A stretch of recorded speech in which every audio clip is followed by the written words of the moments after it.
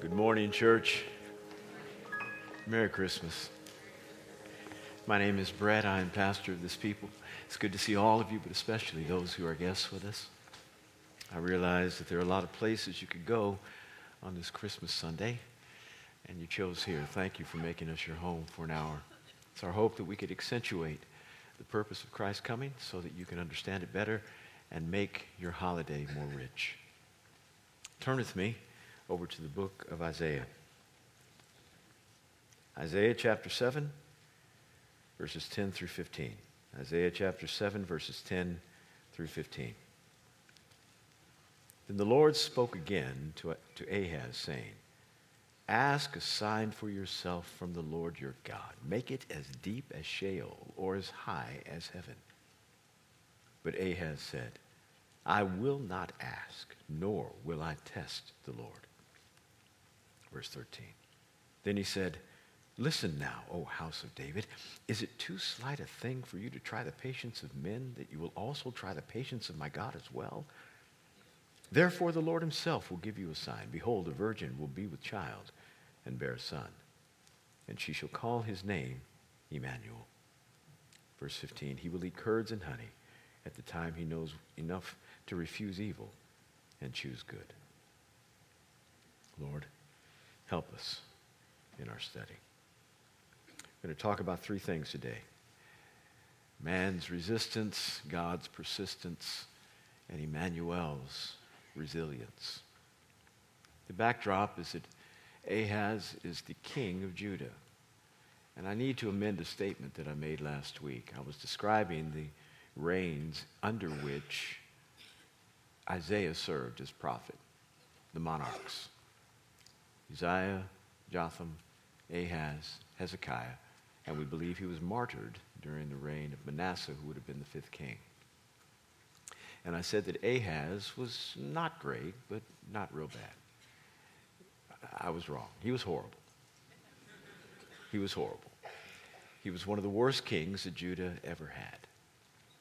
And Isaiah happens to be prophesying, trying to help him understand, in the midst of his rebellion and wickedness toward God, that the Lord still wants to help him. Our God is amazing. There is no way to plumb the depth of his kindness. You can't get to the bottom of it. Ahaz was just about the most wicked king in all of Judah to this point. He would only be exceeded by his grandson, who would be Manasseh, that would be the most wicked king in all of Judah. But it says that he did some things like the kings of Israel, who were horrible. Now, again, those of you who do not know, this is the period of the divided monarchy, where you have two separate nations that made up the people of Israel, but there were two nations, one to the north called Israel, and one to the south called Judah. Two different nations, two different monarchs, two different governments, and for the most part, different prophetic voices, though they did cross-pollinate on a regular basis. And to the north, you didn't have one good king in all of the reigns during the governmental period of the northern kingdom. Not one, not one. You had one that wasn't really, really bad, but he wasn't good, and that was Jehu. All the others were horrible. And I mention this because the writer of 2 Kings in chapter 16 makes a point to say that Ahaz did all of the wickedness of the kings to the north in Israel. That's how bad he was. They needed something to let people know in history how really bad he was. And the best way they could describe it was, he was like those fellas that were up north. And it says that he let his children pass through fire, which many offered him up to this horrible deity. Some called him Molech, some called him Baal at different nations, but it was a deity in which you needed to offer children and as burnt offerings. It was horrible. I only magnify the wickedness of this king to amplify the kindness of our God. Why doesn't God just take him out? Do something with this guy. He is horrible. He's messing up the names of all who have gone before him, namely David. He's ruining the beautiful lineage that was handed down to him. He didn't earn it. It was given to him. He got it by way of inheritance, and he is messing up not only the throne, but he's messing up everybody else. The whole nation is in trouble because of him. Do something with him, oh God. Why don't you take him out? We always have our ideas about how to fix problems. We think we know best about what the solution should be. But remember, every time we think we have a solution about somebody that we think should not be on the planet anymore, or that they need judgment immediately, remember, somebody is thinking that about you.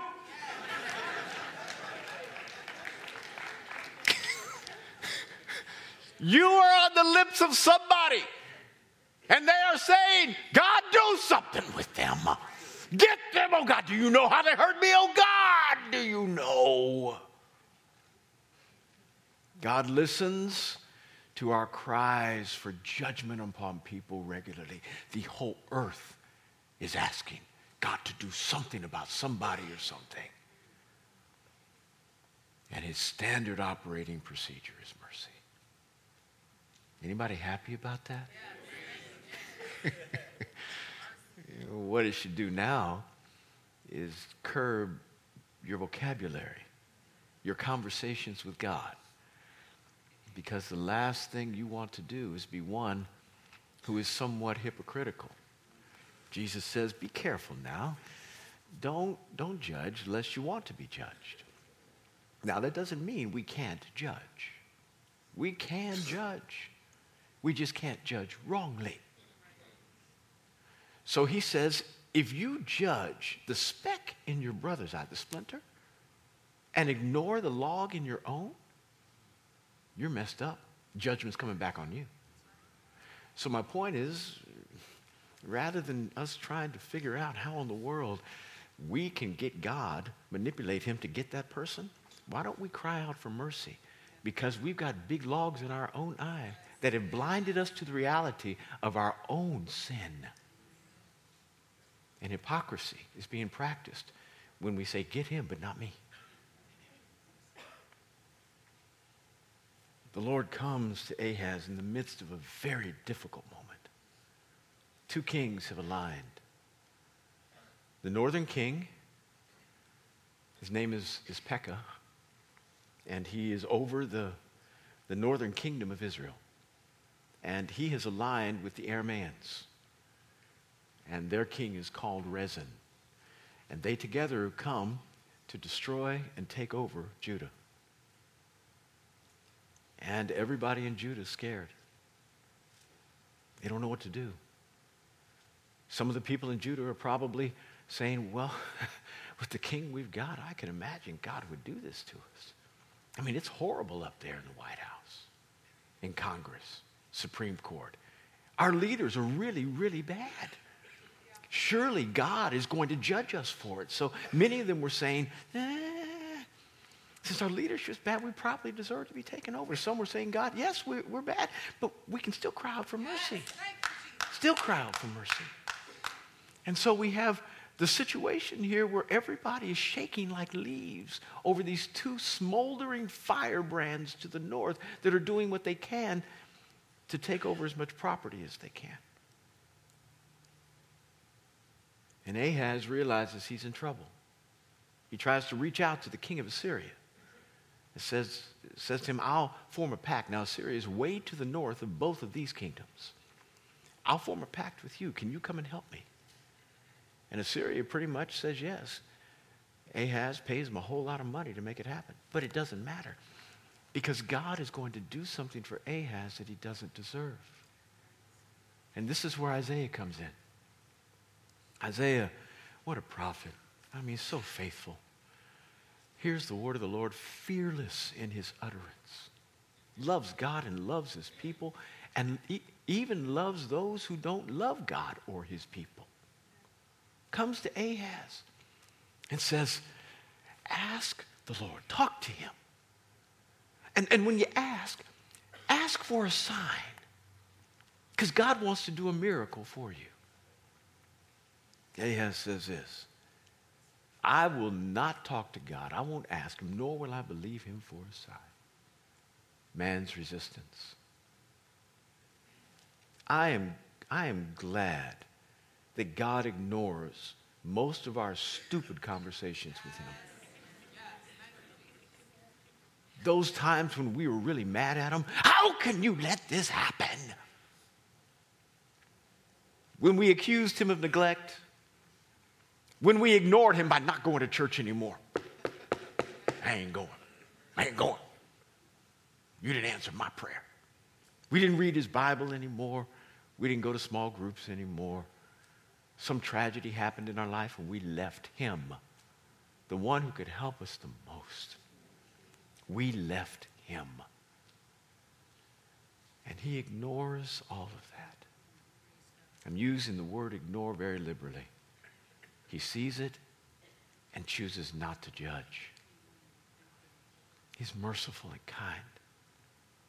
Here Ahaz says, I won't talk to God. Now, what would make a man when a prophet comes and says, God wants to help you out of this horrible situation in which judgment is sure. These folks are stronger, bigger, and more powerful than you, and you deserve it. But God wants to help you. This is what Isaiah is saying. God wants to help you. This is a happy day. And Ahaz says, I don't care. When you get there, that's a bad place. That's a bad place. Now, how in the world could Ahaz get there? Well, that's why I laid out before the kind of king he was. Ahaz had some issues, some deep issues in his soul. He even went to another kingdom in in Assyria, looked at how they did worship and brought back architectural renderings of the way they offered to their God and told the people in Judah, build me an altar like they have in Assyria. Right here in Jerusalem. He was messed up. If you've gone that far, committed yourself to be that distant from God, not just his person, but his ways, his government, and everything else, when somebody offers you an opportunity for God to reveal himself to you and to your people, and that through your compliance, generally the last thing you want to do is confirm the fact that you're wrong. No, wait a minute. If I ask for a sign and he does it, then what about the altar I just built? That was from the pagan gods. What about the children I led to the fire? What about all the decisions I made that were against? I've got too much invested in my disobedience. I've been going wrong really long. And I don't know that I will ever be able to turn away from that which I've done for a long time and then all of a sudden just start serving God. Please hear me. Even though you may have gone wrong long, there is never a time where it's too late. Never.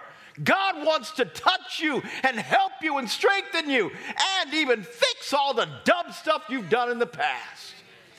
You can turn. You can turn. This is what repentance is all about. God allows us the privilege of turning away from all. People want to know what sin is so bad that you can't turn from. Well, Jesus did say one. He said, blasphemy against the Holy Spirit is the unforgivable sin. Now, people ask me every once in a while, Pastor, have I done that? I got mad at God one day and I said some things. Have I done that? I said, if you're asking me the question, trying to figure out if you've done it, you feel bad about it, no. Because the only way you would have done that is to have not been able to ask the question about whether you've done it and feel bad about it.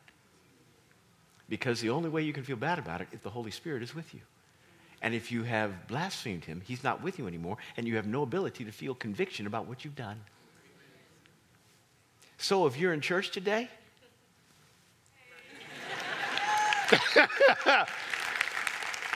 you're okay. I didn't say you were right. I said you're okay. Other than that, whatever you've done, the blood covers. Are you listening to me? Now, why in the world you say, well, Pastor, why not that one on the Holy Spirit? Why not that one too? What's so special about that one? Well, see, it's not just saying something really bad about the Holy Spirit. That's not it. I mean, everybody says stupid things. That's our Adamic nature. That's Adam working through us. It's this. There's a progression throughout Scripture that allows us to know how redemption works. The Old Testament is full of the Father's plea for Israel, people to come to him. The Father working, trying to bring people, draw them back through his word and his kindness and his blessings and his goodness and his tolerance and his patience. But people rejected the Father, even in the midst of his goodness. And so then he said, okay, I'll send my son. He sent his son. Miracles, prophecy, words that had never been heard before. I mean, smart people had been before. Solomon, finest mind ever, other than Christ. And prophecy had been given, just honey off men's lips directly from the throne. Things had been said, but nothing had been said like Jesus said it. Wow. Words of life came from this man. And he healed everybody who came to him. Nobody was rejected if you were sick. He cared for people, fed folks when they could have gone to McDonald's. I mean, there was nothing holding them there. They just wanted to hear what he had to say. And he decided, let me feed you. 5,000 men, not to mention women and children. That was a 15,000 people dinner. He fed. He was so kind and so good, and yet people rejected him. So they rejected the Father, reject the Son. He said, those are forgivable. Now I'm going to send the Holy Spirit. And he sent the Holy Spirit. And if you ultimately reject the Holy Spirit, and I'm not talking about just saying one little thing out of emotional discord. I'm talking about rejecting all that you know to be true that God has done. The Holy Spirit is the last resort. And the only way we can get right is if God leads us to him. We can't wake up one day and just say, I think it's a good day to repent. It doesn't happen like that. We are too messed up on the inside. The only way we can get right is if, Romans chapter 2, verse 4, the kindness of God leads us to repentance. It's the only way. So if you reject the Father and reject the Son, the only thing he had left was the Holy Spirit. You reject him, what else is there to draw you? That's why it's unforgivable. And fortunately, if you're in church, you haven't done that. Everything else, blood covers. Ahaz, you've messed up royally. You're the worst king ever. You get the prize. But God is going to do something really special if you'll just ask him. Just ask. I ain't going to do it because it's going to ruin my reputation as a rebel. I've got too much invested in my long wrong. And this is where God persists. At some point, all of us have been Ahaz. Sorry. Merry Christmas. All of us have been Ahaz. Every one of us. We've heard God has given us offers. Ministers have ministered, and you sat there and listened. And when you heard, you walked out without responding. They told you, ask God for salvation. Not now. Ask for a sign. No, I don't want to do that either because he might do it and then I have to change. Are you listening? I mean, Ahaz sounds like a real bad character, but he's us. He's us. We've all done it that way at some point. And Isaiah says, well, that's not going to stop God. Simply because you won't respond, God's not done.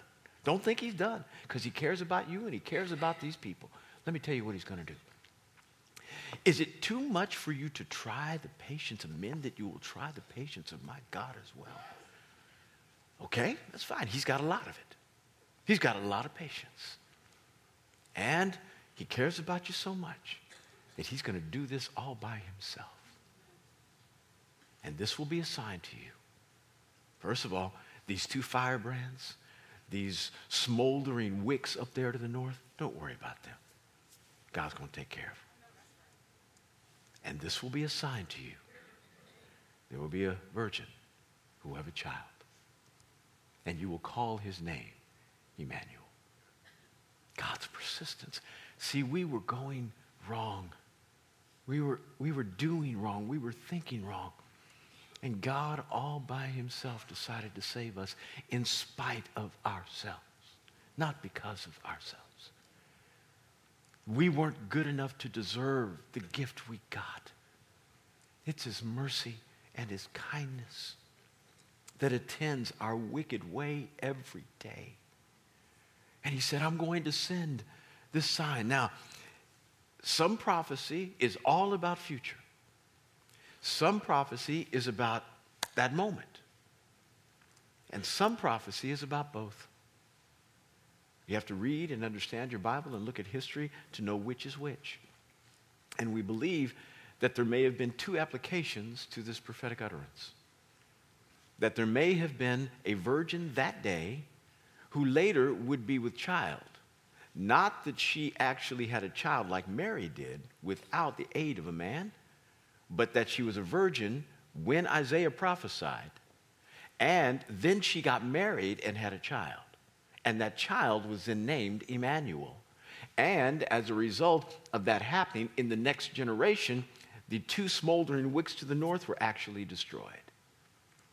And it also can relate to what would happen some 730 years later, where Mary, a virgin, will be with child. We do know this, that Matthew 1:23 reflects back on this passage and said, in Joseph's dream, when God tells Joseph, take this woman, don't worry about it. What I'm doing in her is of me. You take her as your wife, for the child that is born in her, conceived in her, is of me.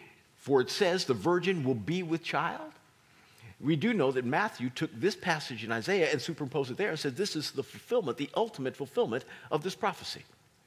Now, you say, well, Pastor, is that normal Bible theology? I mean, is that the way you can interpret? Can you do it both and? Yeah. You just have to know your Bible well enough, and you have to finish it for me. Finish it. Read your Bible every day. So when David was ready to build a temple, and God wouldn't let him, Nathan came to him and said, yeah, you can't build a temple, but I'm going to build a house for you, even though you wanted to build a house for me. And this house will start with a son. And he's going to have a throne that will never end. Now, we know that throne is the throne that Christ has. But we also know that the prophecy goes on to say, and when he does wrong, I will discipline him. So he's also talking about Solomon. So it's both and. And so we see that God speaks to a generation about what's going to happen to them then. And he also applies many times that prophetic word to what's going to happen later. It has two applications.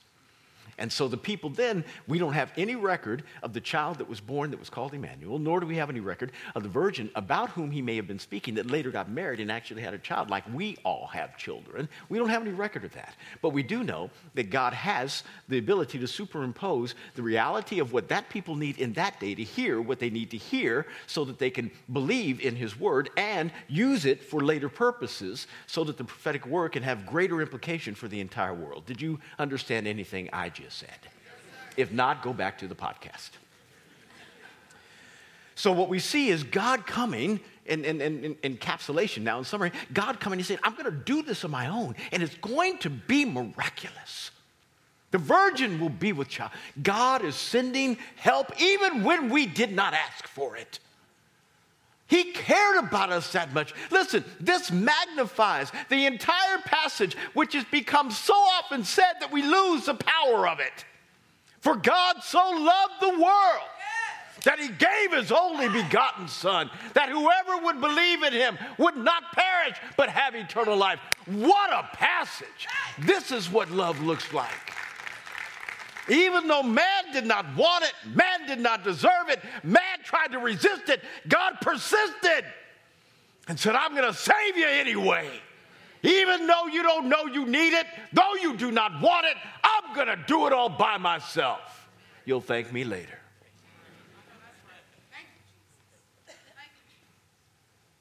And we see Emmanuel coming. Emmanuel means God with us. You ever been mad at folks? I mean, really, really mad. But your Christianity stemmed you from doing stupid. I mean, it just held you back from doing the wrong thing to them. You with me? And then the Holy Spirit inspired you. And you had to do the unusual. And it was their birthday.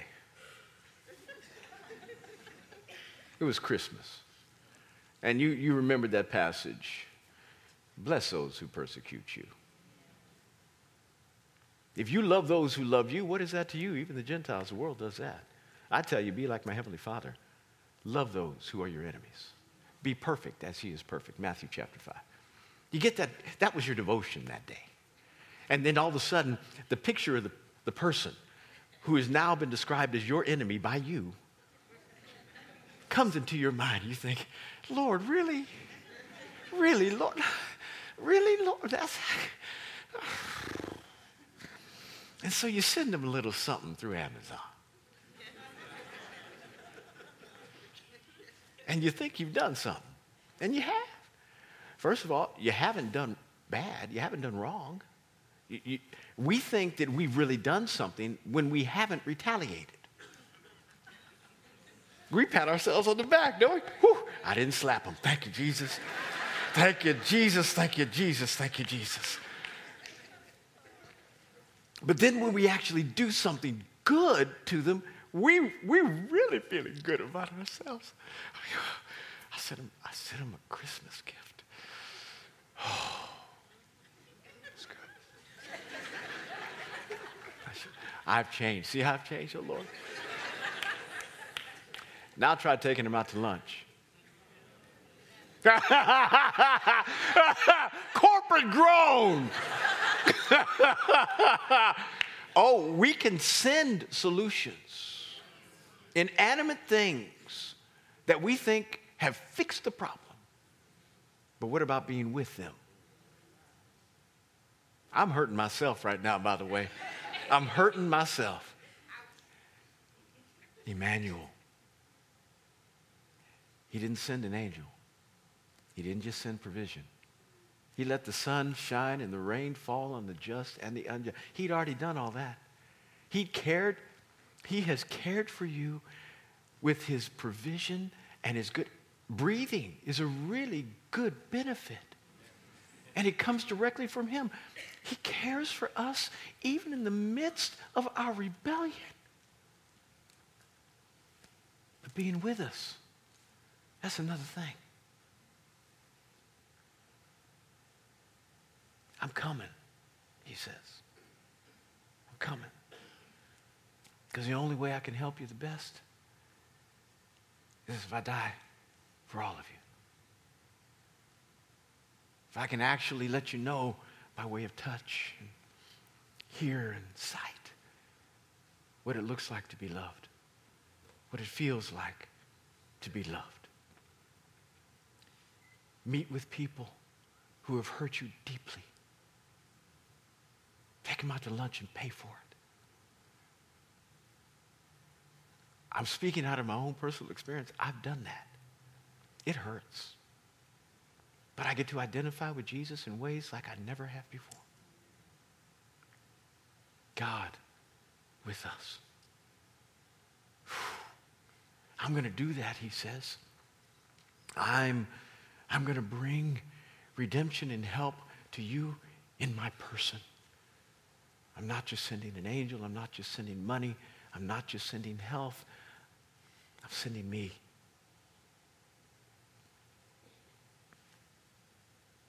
And this beautiful picture of how he decided to come.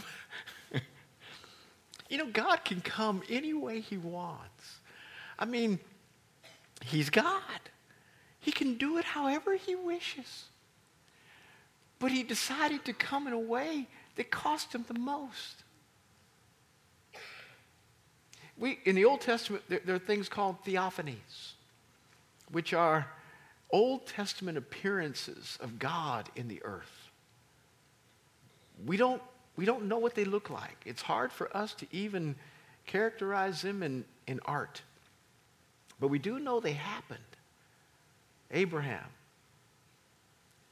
sitting in his tent, at the doorway of his tent, and he sees these three men, perceived as men, walking by in front of his tent. Now, we're not talking about like across the street. We're probably talking about in a caravan 100 yards away. But they have a noble bearing. There's something different about these beings. He runs up to them, realizing they're amazing, they're different. And he knows after a minute that it's God. But they're appearing in human form.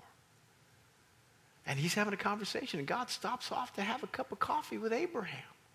That's pretty cool. I mean, he's got some business, some international business to take care of down in Sodom and Gomorrah. He's about to take care of business. And he says, should I keep from Abraham the stuff I'm about to do in Sodom? I probably ought to go down there and talk to him. This is after Abraham invites him for dinner. And God stops his international business to come off and have a cup of coffee with Abraham. And not just 5 minutes. It says that Abraham, when they got there, went out and found a goat in the flock, killed the goat, and then prepared it for a meal. Ladies, how long you been working on Christmas dinner? You get my point. And you didn't have to go wring the turkey's neck. It came boxed for you. You had to cook it. He had to, hours and hours and hours. God just say, you want to have a relationship with the Lord like that. You want to be called a friend of God like that, whereby when he's got international things to take care of, he sees you and he says, I'll come by and have a cup of coffee. But this was a theophany, something of an appearance of God in the Old Testament as men, but different kind of men. He could have come like that, but he chose to come in the weakest form. He chose not just to be with us, but he chose to be us. He who was omnipotent, all-powerful, became weak. Anything more vulnerable than a human baby? In all of creation, no part of mammalian life or sea life or ornitharian life, birds, no part of living life takes as long to mature as human beings. They need more help longer than any part of life on the planet. Like 26.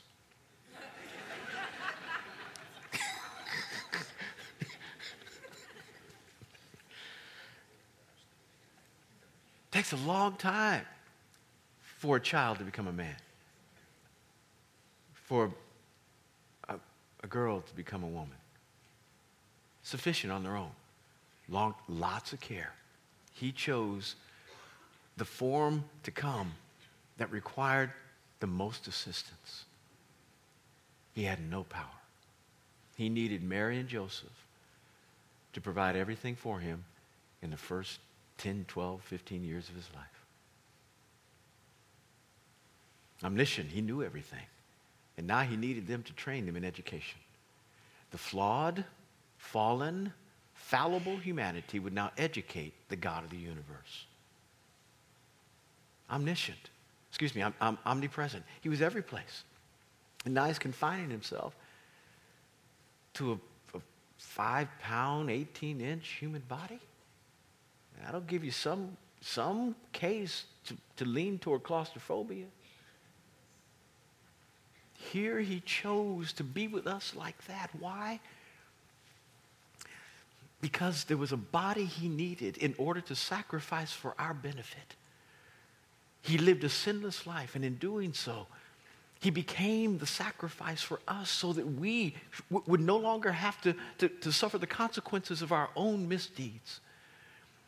Because he didn't sin when he died, and sin caused death, meaning death only came as a result of sin, yet he died without sin. Therefore, death could not hold him because he was not worthy of dying. And as a result, he could rise again. Well, in doing so, he took the punishment for our sin on his own body because he was the only one who was able to do so. Nobody else could do it because we all had to suffer for our own sin. We couldn't die for anybody else's. He was the only one that could die for everybody's. But he needed a body to do that. And so he took on ours. And in doing so, while he was here, all of that happened, meaning the death, in a day. But while he was here, he made good use of this body in letting us know victory can be ours every day. If you depend upon the Father and fellowship with him regularly, you do not have to sin. You can live right. The power of the Holy Spirit on the inside of you can help you be what you need to be that you could never be on your own. Are you listening? He showed us the way to live. Emmanuel, God with us. So we've got an example, and we've got a redemptive benefit. And as a result, we are saved. This is Merry Christmas. This is what it means to celebrate the advent of God coming to help us, the coming of the Lord for our benefit. And it's my hope that if you find yourself in a place of rebellion, running from God, resisting his goodness, that you would see how much he cares. And today, realize the benefit that he has given, not only in sending his son for you, but allowing this moment, as flawed as it may be, to be that which presents to you the opportunity to turn. You don't have to be Ahaz. You can turn. You can say, today, I'm going to ask you, Lord, for help. I'm going to petition you for my assistance. I need you in my life. He's already given you a sign. The sign that the virgin was with child, and she bore a son. And God has been with you every moment. Acknowledge him as such. Don't just give him the title. Let him have the function in your life as Lord. And for the first time in your existence, you'll have the privilege of living the purpose for which he placed you on the planet. It's good. Yeah, it's great. Let's pray. Daddy, I love you. Help, please. Help us all to love Christmas like this, to appreciate Christmas like this.